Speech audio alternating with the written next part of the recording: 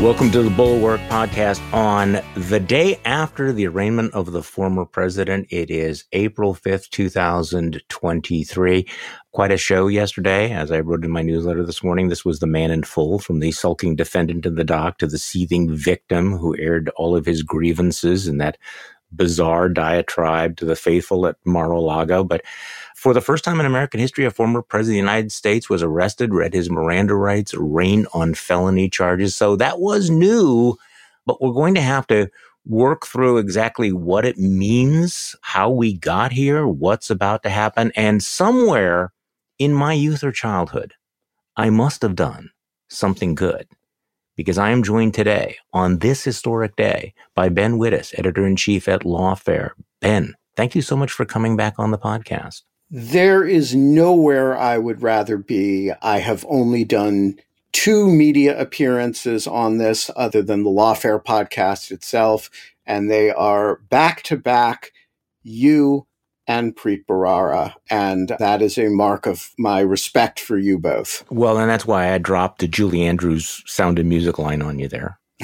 I hope you caught that reference, because I know that Tim Miller would not have got it, since he's never heard of Sound of Music. I don't think he's ever watched it. Yeah, he pretends not to have. You gotta respect that Tim is faking his illiteracy on matters of Annette Funicello and the Sound of Music and whatnot. Okay, he might be faking the Sound of Music, but I think he's definitely sincere about not knowing who Annette Funicello was. Okay, so we have to get into this. There is so much to talk about, and you guys at Lawfare have done a brilliant job of analyzing this indictment and the statement of facts and where we're going.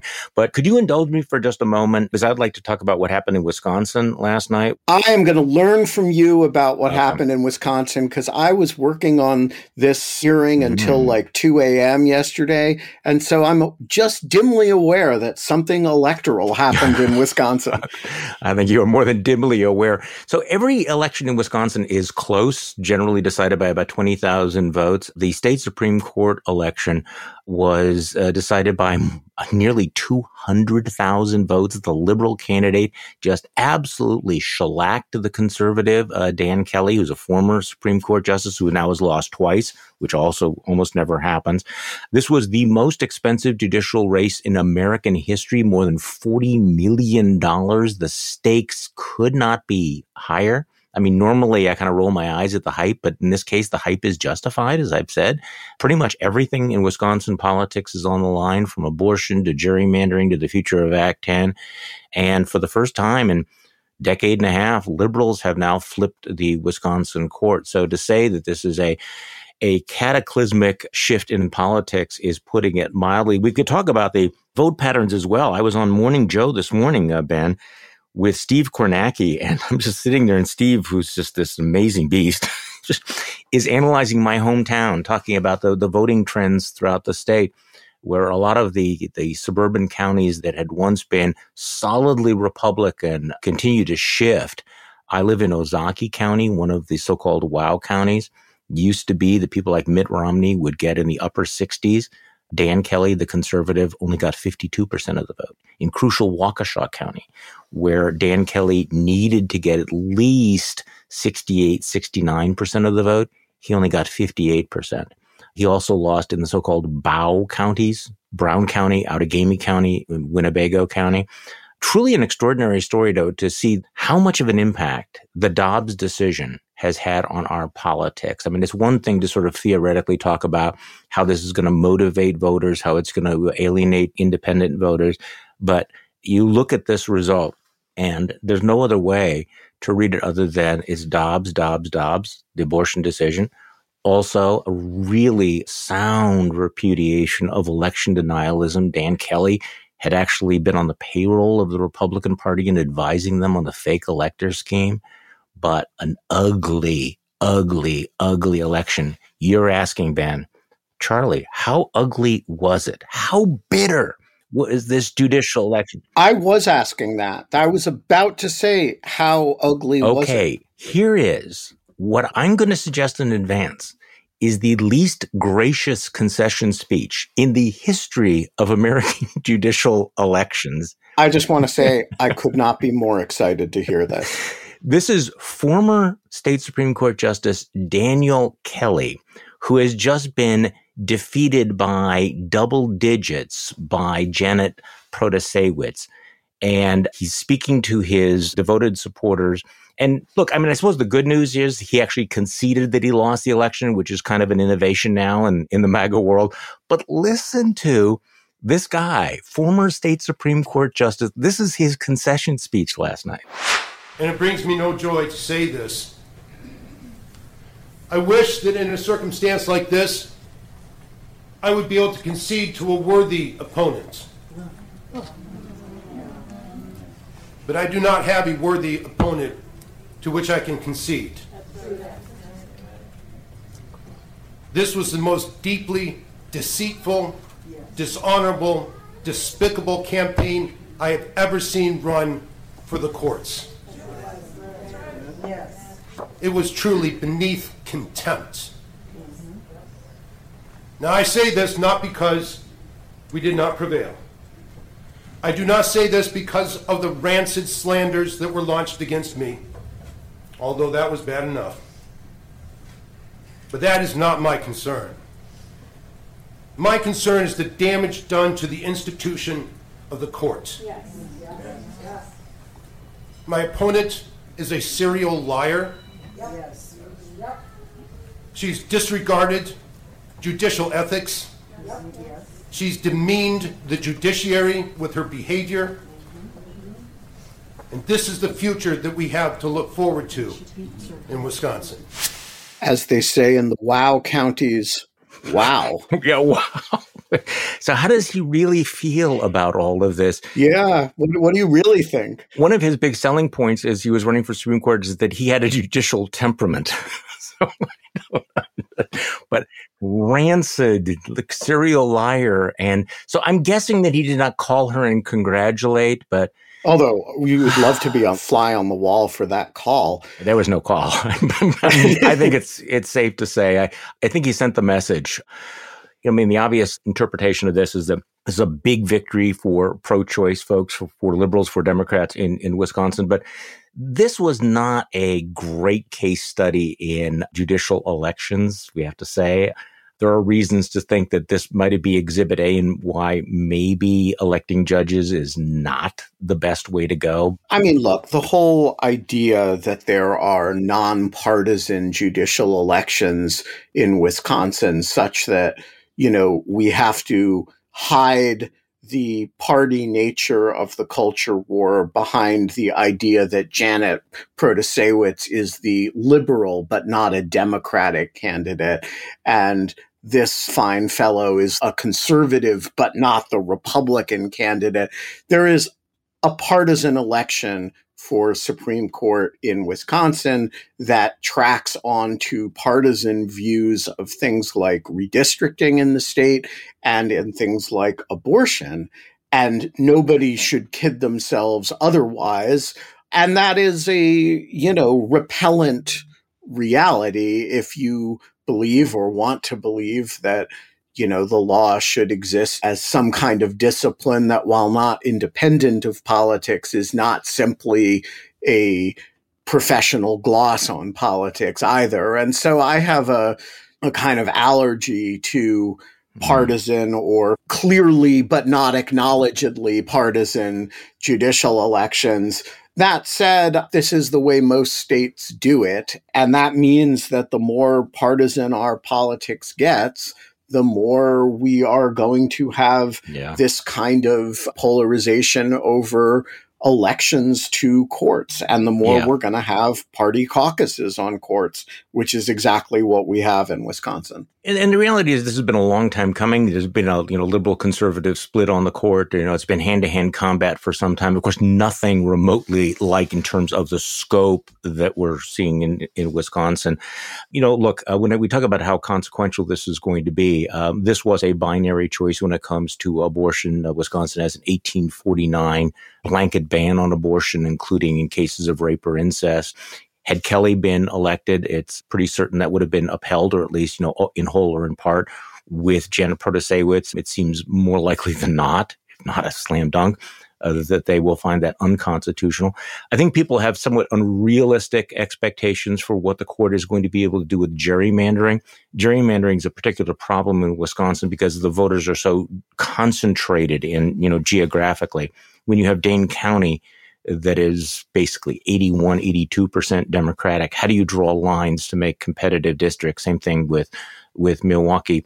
But a whole host of other issues will be decided by the court because you have a Democratic governor, you have a Republican legislature, which looks like it may have a supermajority. So they have complete gridlock. So everything shifts to the court. And it's an indication of how radicalized our politics has become. But in terms of what it means for Republicans, they understood what an existential threat this election was, which is why they brought in, tens of millions of dollars. Democrats saw how crucial it was because the entire Scott Walker legacy now could be, in jeopardy. All of these things could be decided by the court. I also think that it's not going too far to say that Wisconsin, like Kansas last year, this is a huge warning sign to Republicans about the way the abortion issue is going to play out. If they roll into 2024 with the same kind of politics on a woman's right to choose, they're going to see probably, a similar kind of result. And I don't see that any of them are looking for an exit ramp at the moment. So I obviously defer to you on Wisconsin. I do note that the Republican prospects in major statewide elections have been repeatedly declining. So they've lost 2 straight governor's races. They've lost the last presidential race. They've lost now 2, major Supreme Court races. And so it is really only the gerrymandering and the underlying separation, sort of great sort kind of separation of parties that is holding the Republican Party viable in the state of Wisconsin. Yeah, it's going to be interesting to see how Republicans react to this. There was a lot of speculation before the election that if Republicans got a 2/3 majority in the state Senate, which they may have gotten as well last night, that they would use that power to impeach and remove one of the liberal justices like Janet Protasiewicz. The fact they were even talking about it before the election. Now, I don't know whether they would actually pull the trigger on that kind of nuclear option. I have a friend who was texting me, "Oh, Charlie, you don't believe that. We wouldn't do anything like that." And I guess I'm interested to know, are you really going to stand up against this? Will you be the decisive vote against this? I mean, I'm watching what's happening in state legislatures around the country, and it does seem as if the most extreme tactics are being employed. I haven't been able to follow really closely. In Tennessee, they're actually expelling 3 Democrats for participating in a pro-gun control demonstration on the floor. I mean, we know what they're doing down in Florida, but so we will see. I'm not making any predictions right now, except that if you are a Republican in Wisconsin, there is nothing about that election that should be anything other than deeply alarming, especially if you have the prospect of Donald Trump. Speaking of Donald Trump, we had the quasi-perp walk. He's sitting in court next to his lawyers who are now going to have to handle his defense. This may be the first of many cases. I don't know whether you heard former Attorney General Bill Barr commenting on Trump's newest lawyer quit, his very prestigious law firm because he really wanted the opportunity to represent Donald Trump. And bad life choices.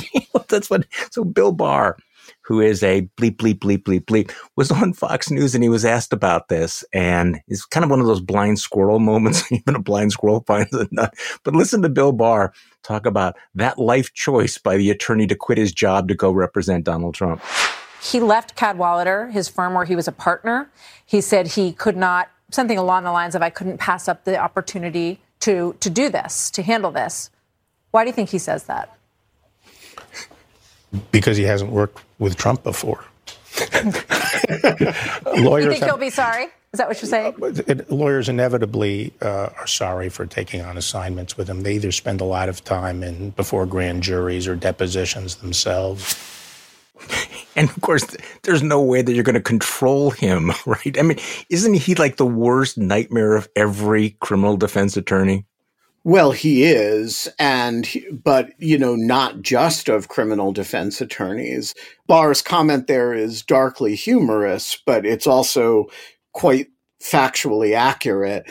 Barr himself, of course, spent a lot of time in essentially compulsory interviews with the January 6th committee, the White House counsel's office people, Mr. Cipollone and Mr. Philbin and, others have spent a lot of time both with the January 6th committee and with grand juries, and as have Mike Pence's lawyers. And so it's a funny quip on Barr's part, but it's quite accurate that, it's not just that he's leaving Cadwalader, which is a partnership that's worth a lot of money and has a lot of job security and whatnot, but it's also that he's, buying himself a world of pain.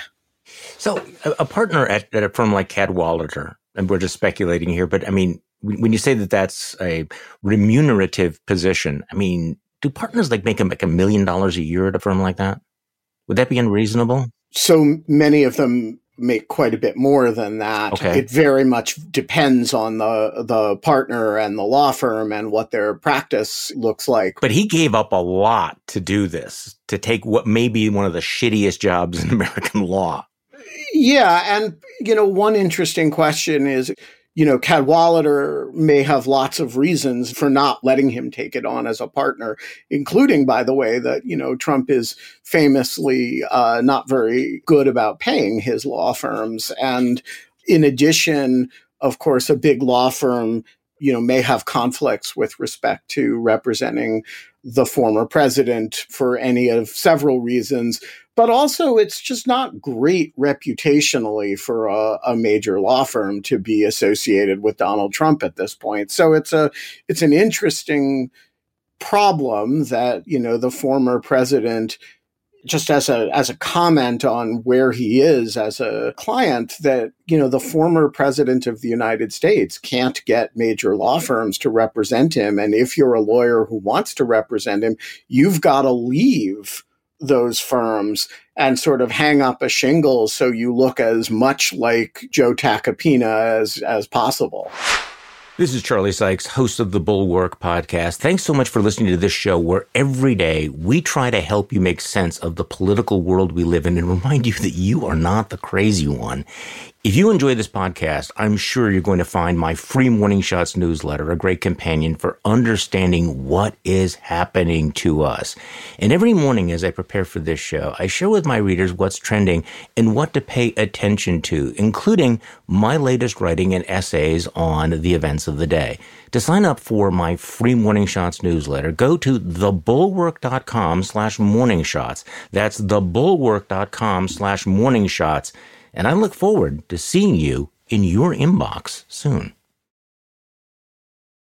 I want to talk about the indictment. And in my newsletter this morning, because I'm not a lawyer, I stepped back from it. I said, let's leave aside, the punditry and the gamesmanship and all of this and everything. It is worth putting this in context, what Donald Trump has already done to our politics and our norms and our collective conscience. And I said this yesterday.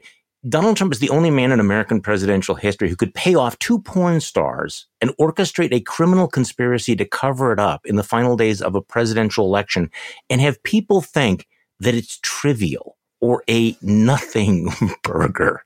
So I was really anxious to get, your take, Lawfare. You had the whole team put together a piece, and you point out that, I'm going to just read you, a key paragraph here. The indictment sought by Manhattan District Attorney Alvin Bragg is not a trivial document, and Trump's defenders should not kid themselves this case is mere politics. It alleges serious misconduct, plotting to pay hush money to multiple people to avoid electoral consequences, and falsifying documents to cover it up. And it does so with an apparently powerful array of witnesses and documents to back it up. The evidence appears both more diverse and more substantial than previously understood. That said, the precise legal theory underlying the document remains somewhat obscure. So, Ben, walk me through all of this, because I agree the underlying conduct, seems quite serious, but I am not qualified to analyze the question of the legal theories and, trumping up a misdemeanor to a felony and bootstrapping it onto federal charges. So help me understand this.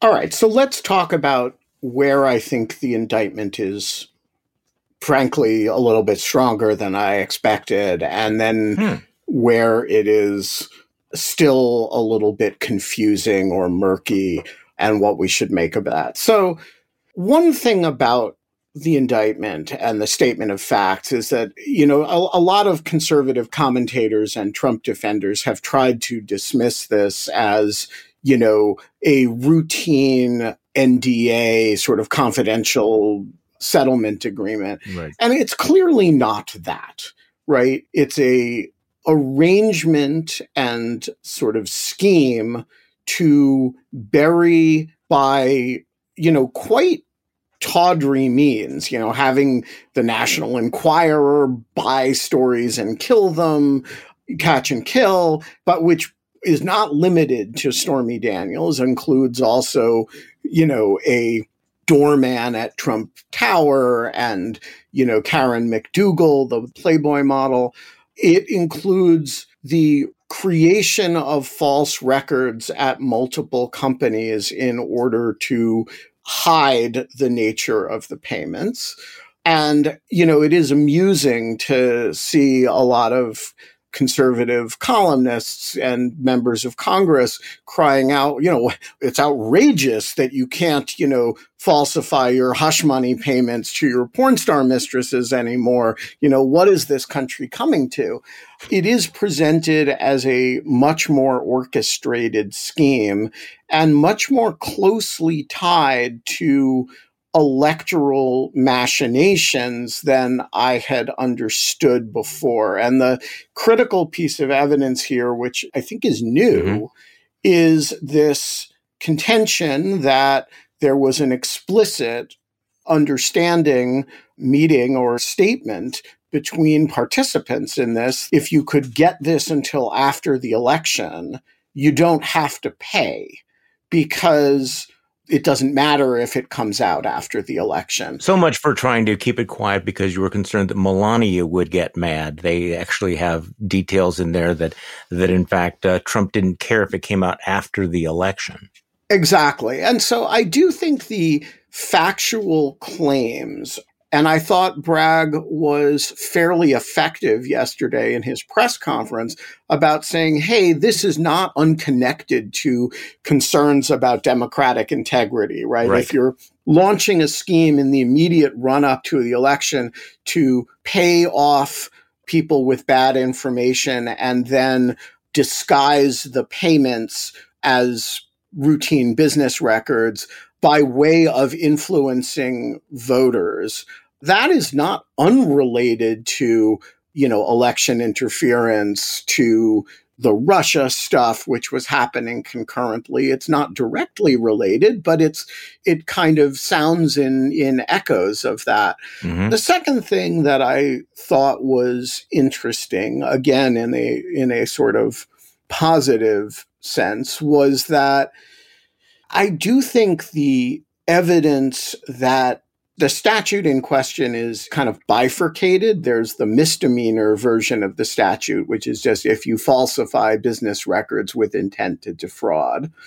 And then the felony level is if you falsify business records with intent to defraud while in the course of or intending to commit some other crime, right? They have him, I think, pretty dead to rights on the misdemeanor stuff. Like the business records were falsified, and it surely wasn't with innocent intent. And so I think one of the things that gets lost in here is that there's 34 misdemeanor counts that are really unsubtle. So the question of the integrity of the indictment really boils down to the question of this step up. Was this done with the intent to commit some other crime? And if so, which crime? And here, I think there's legitimate questions about the indictment, honestly. It's not completely obvious what the crimes he was intending to commit were. He didn't spell it out in the indictment. Right. We all expected that Bragg would lay this out in the documents released yesterday, and he didn't. He said very candidly at his press conference, I didn't because I don't have to yet. I just have to make allegations, and I have to state a claim under the statute. I did that. the result is that analysis that we're all going to do of whether he's really got a case for felony step up here is going to be deferred until we see briefing on a motion to dismiss. And so I think that the challenge to this indictment intellectually and legally has not really been resolved. I think people are still on both sides, both in defense of it and in criticizing it, are being just way too confident about what we know. And my working theory is that the facts with Trump are always worse than you expect. And therefore the step up is probably, probably has integrity. But I don't think the public record supports that yet. I do think Bragg acquitted himself quite well yesterday. And so I have more confidence in this process than I did a week ago. So when we talk about the step up, it's basically there's a misdemeanor that you make into a felony because you falsify the records, which is a misdemeanor, in order to cover up a more serious crime. So there had been a lot of speculation that more serious crime, that felony, was a violation of federal election laws, campaign finance laws, which raised question because nobody's ever quite done it that way before. You could imagine the defense attorneys coming in and saying, you can't charge somebody in that particular way. You're a state court. This is a federal issue. Let me read you what Charlie Savage writes in the New York Times this morning, though. He says, and the headline is, "A surprise accusation bolsters a risky case against Trump." The unsealed indictment laid out an unexpected accusation that bolstered what many legal experts have described as an otherwise risky and novel case. Prosecutors claim that he falsified business records in part for a plan to deceive state tax authorities. For weeks, observers have wondered about the exact charges the Manhattan district attorney would bring, accusing Mr. Trump of bookkeeping fraud to conceal campaign finance violations, many believe, could raise significant legal challenges. That accusation turned out to be a major part of Mr. Bragg's theory, but not all of it.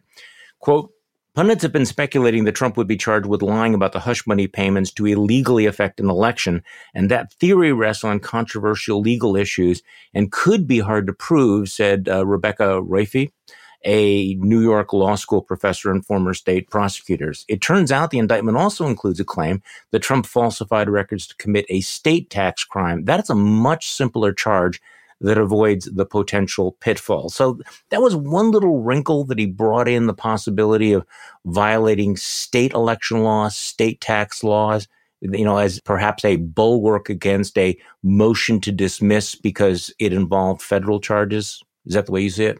It is. So again, the indictment and the statement of facts are a little bit murky and, keep the hand close to the vest on precisely what the crime he was intending to commit in the course of each of these 34 allegations.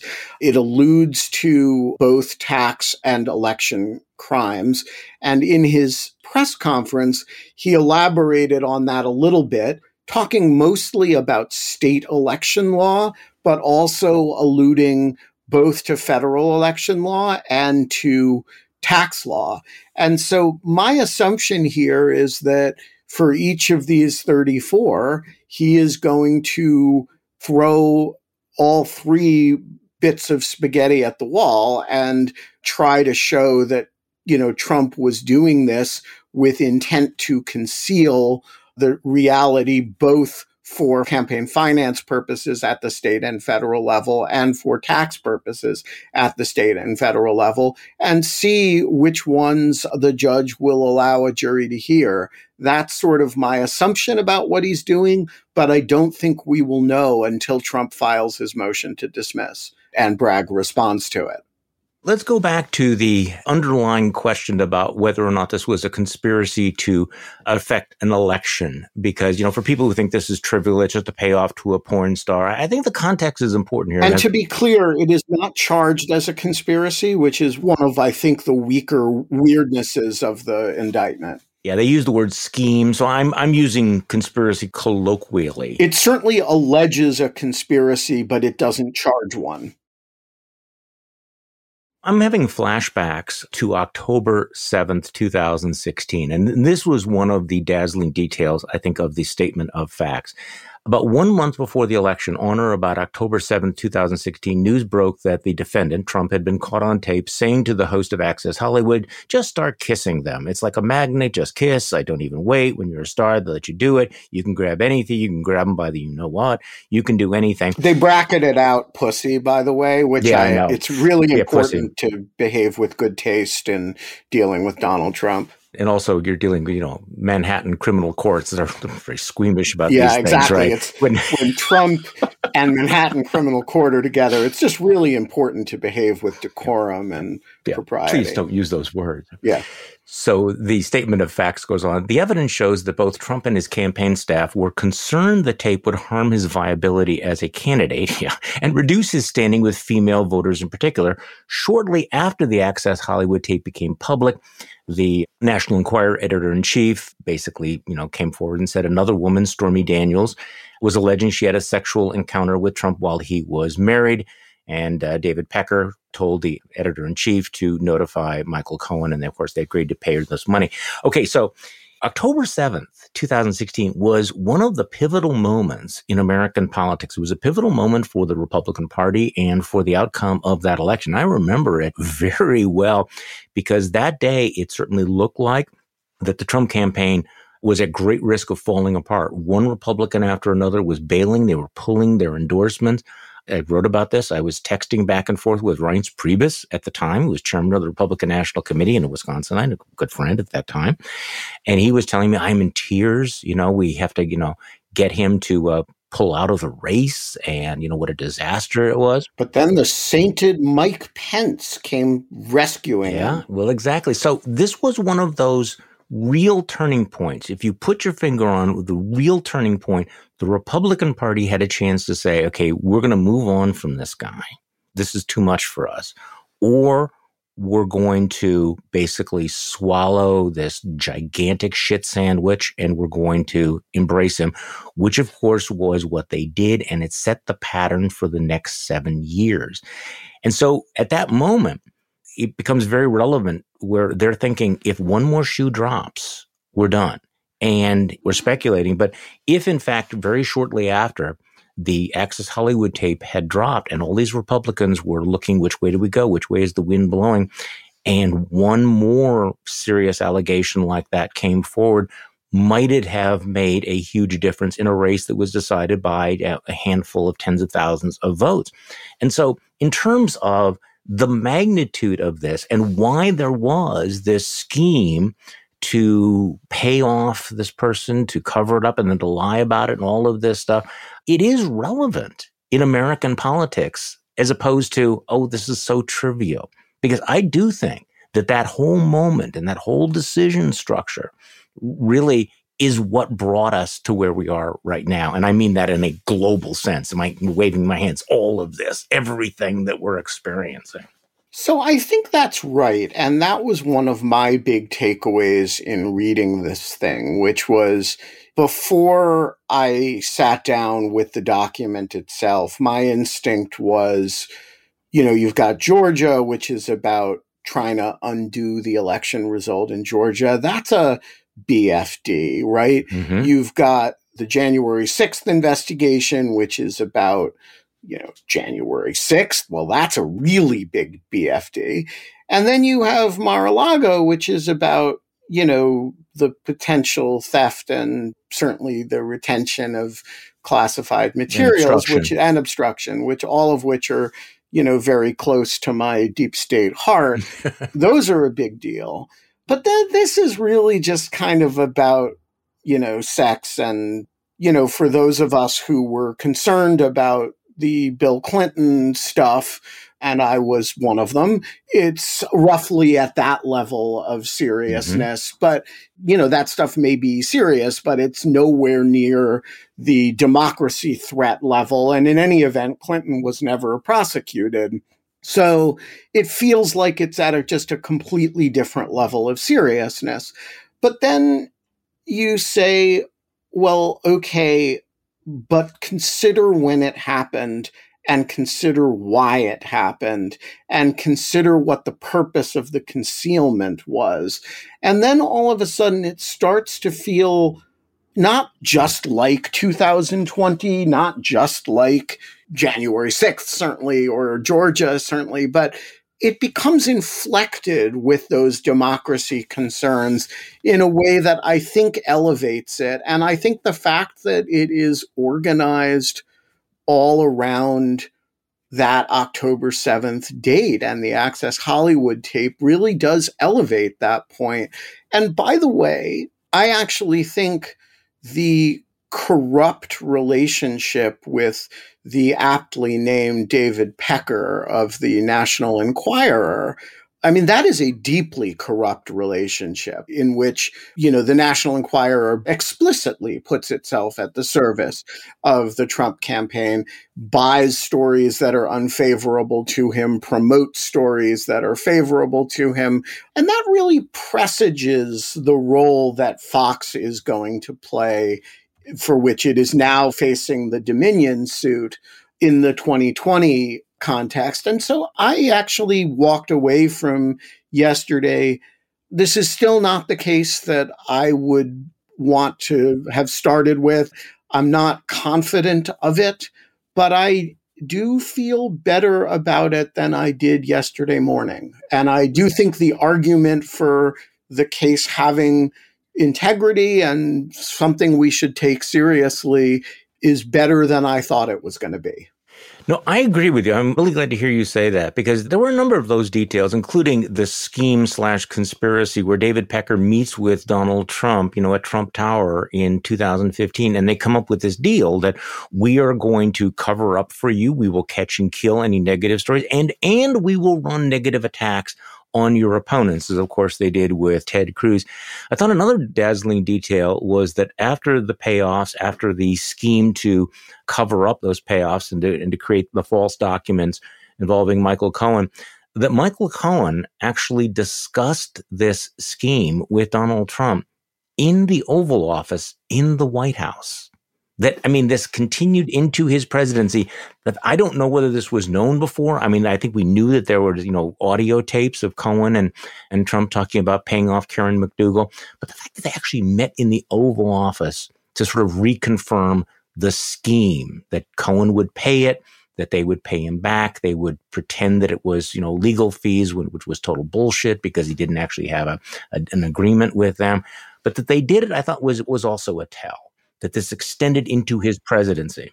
I agree with that. And I also think the other factor that is interesting here is that the indictment and the statement of facts refers very explicitly to a group of witnesses who we hadn't really been thinking much about for a while. So we've always mentally thought of this as the Michael Cohen case, right? Yeah. And you can dismiss it by saying, well, Michael Cohen, he's a convicted perjurer and he's totally unreliable and he's, told different versions of this story, et cetera, et cetera. But a surprising amount of the statement of facts is not actually attributed to Michael Cohen. It's document-based. David Pecker is a very significant player in it. There's a part of the indictment that describes conversations between Cohen and Alan Weisselberg, which raises the question to me of whether Weisselberg will be called to testify. And the allegations are more diversely sourced and not unreliant on Cohen by any means, but less reliant on Cohen than I expected. And that's a significant factor as well. And there's another factor as well. I was listening to the wall-to-wall punditry about all of this, and it struck me that, much of the analysis was by people who think this is a game of checkers rather than chess, because this trial will not take place until next January at the earliest. Most likely it would be shoved back into the spring, which means right into the primary season. But then by next January, this whole thing is going to be very, very old news because it's certainly possible that we will have these other indictments, much weightier indictments out of Georgia, out of Jack Smith and the Department of Justice. So whatever happens in this case, this is not going to be the only case. This is not going to be necessarily the top line case. This is going to be, and by the way, that New York case is still pending. So I think for a lot of the hand-wringing, this is terrible, this is going to do anything, just wait. I think you need to think about how this will look 6 months from now, 7 months from now, 8 months from now. We had the perp walk. We will always have that perp walk. We will always have those pictures from inside the courtroom. But I'm not sure that this is going to be the case that we'll be talking about by the end of the year.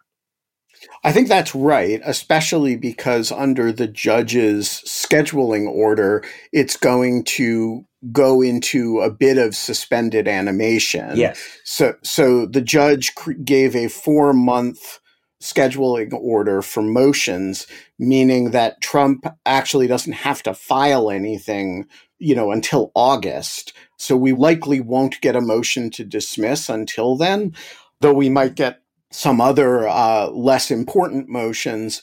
And then, the government has asked for or plans to ask for a trial date sometime in January. And so we're really not going to have that much litigation in this right up front unless Trump does what I suspect he may do, which is to try to get this into federal court somehow. So you could try to set up an Eileen Cannon-like situation.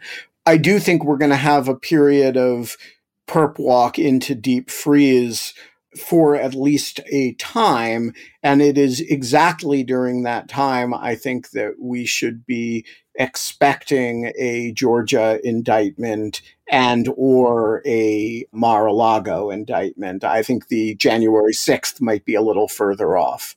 Okay, so here's the other big wild card. And it's going back to the snarky comment by Bill Barr about what a mistake it was for the attorney to quit his fat cat job and go to work for Donald Trump. The other wild card is Trump's own behavior. So we have here, many things that are unprecedented about all of this. We also have Donald Trump in many ways being an unprecedented criminal defendant, utterly undisciplined, prepared to attack the judge, the prosecutors. Members of his family are going after members of the judge's family, posting pictures on social media of the judge's daughter, gives that bizarre, unhinged diatribe last night in Mar-a-Lago. The judge yesterday cautioned him, don't foment violence, don't say anything that undermines the rule of law. But it's hard to imagine that Donald Trump will behave rationally or will exercise any self-control. What's the possible fallout from that? So I followed this part of the hearing with particular closeness. And for those who want a very detailed account of it, I posted one with my colleague Anna Bauer on Lawfare late last night. We went through the hearing kind of line by line, and a good 40% of it was about this issue. Yeah. The prosecution very methodically presented to the court what Trump has been doing. The court was concerned about it. Mr. Barr's friend Blanche, fresh from off his partnership at Cadwalader, defended the former president on grounds that he was very upset and denied that he had been stoking violence or anything. The judge made clear that he was not prepared at this stage to put in place any kind of gag order. But he did say, watch what you do, because if you keep doing this, I may have to revisit that. So I think the prosecution kind of made its point of raising the matter to the court and putting the court on alert about it, if the judge wasn't already on alert about it. And also, having the court put Trump on notice that there would be consequences if he didn't tone it down. I normally make a near religious point out of not watching Trump speeches or listening to the sound of his voice. I actually, for this reason, made an exception to this rule and listened to his statements last night. He was pretty careful, actually. Really? the worst thing he said was that he's before a judge who hates me. But mostly what he said was that, the case has no merit and that nobody believes this case is legit. But he had really toned down the very personal attacks on Bragg. For now. I share your skepticism that he is capable of sustaining that over time. I very much agree with Will Salatin's point on the show the other day that he only talks about Black people this way. And so imagine that Fani Willis brings a second case in the next few weeks. And she is, of course, an African-American woman from Fulton County, and Alvin Bragg is an African-American man from New York. I do think two Black prosecutors from liberal jurisdictions pursuing two independent cases against him is going to be too much for his racist little heart to ignore. And I do think he's likely to say some very, very inappropriate things that this prosecution will bring to this judge's attention and will force the issue of what is he, if anything, going to do about it.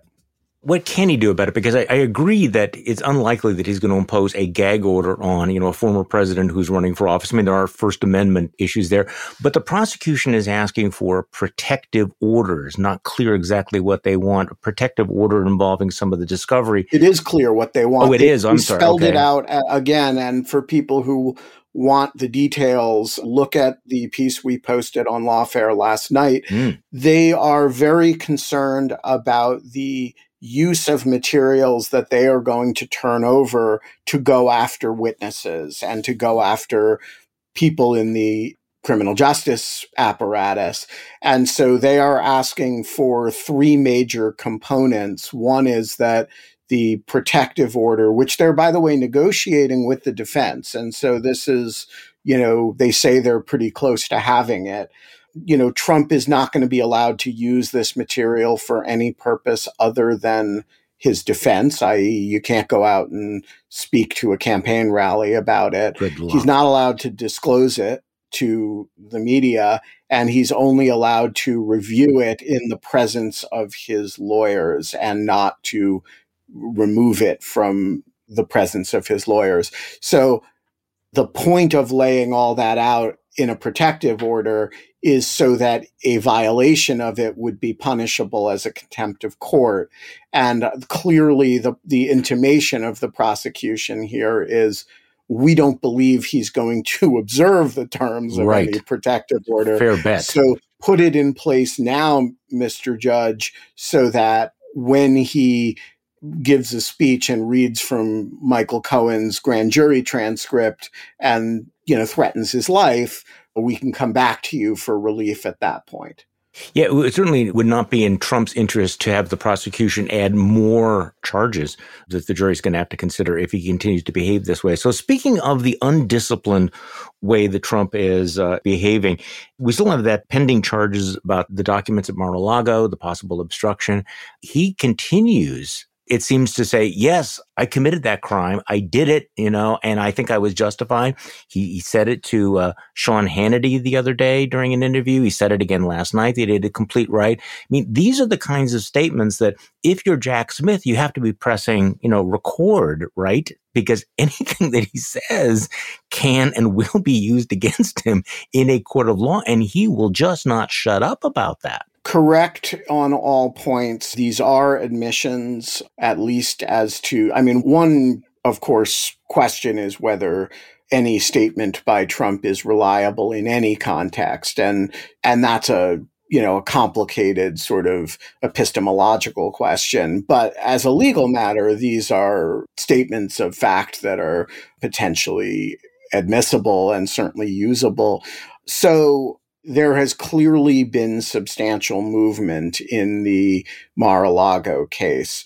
There have been new witnesses. The Washington Post did some new reporting. There's suggestions that Jack Smith has developed evidence that Donald Trump personally rifled through materials that were under subpoena.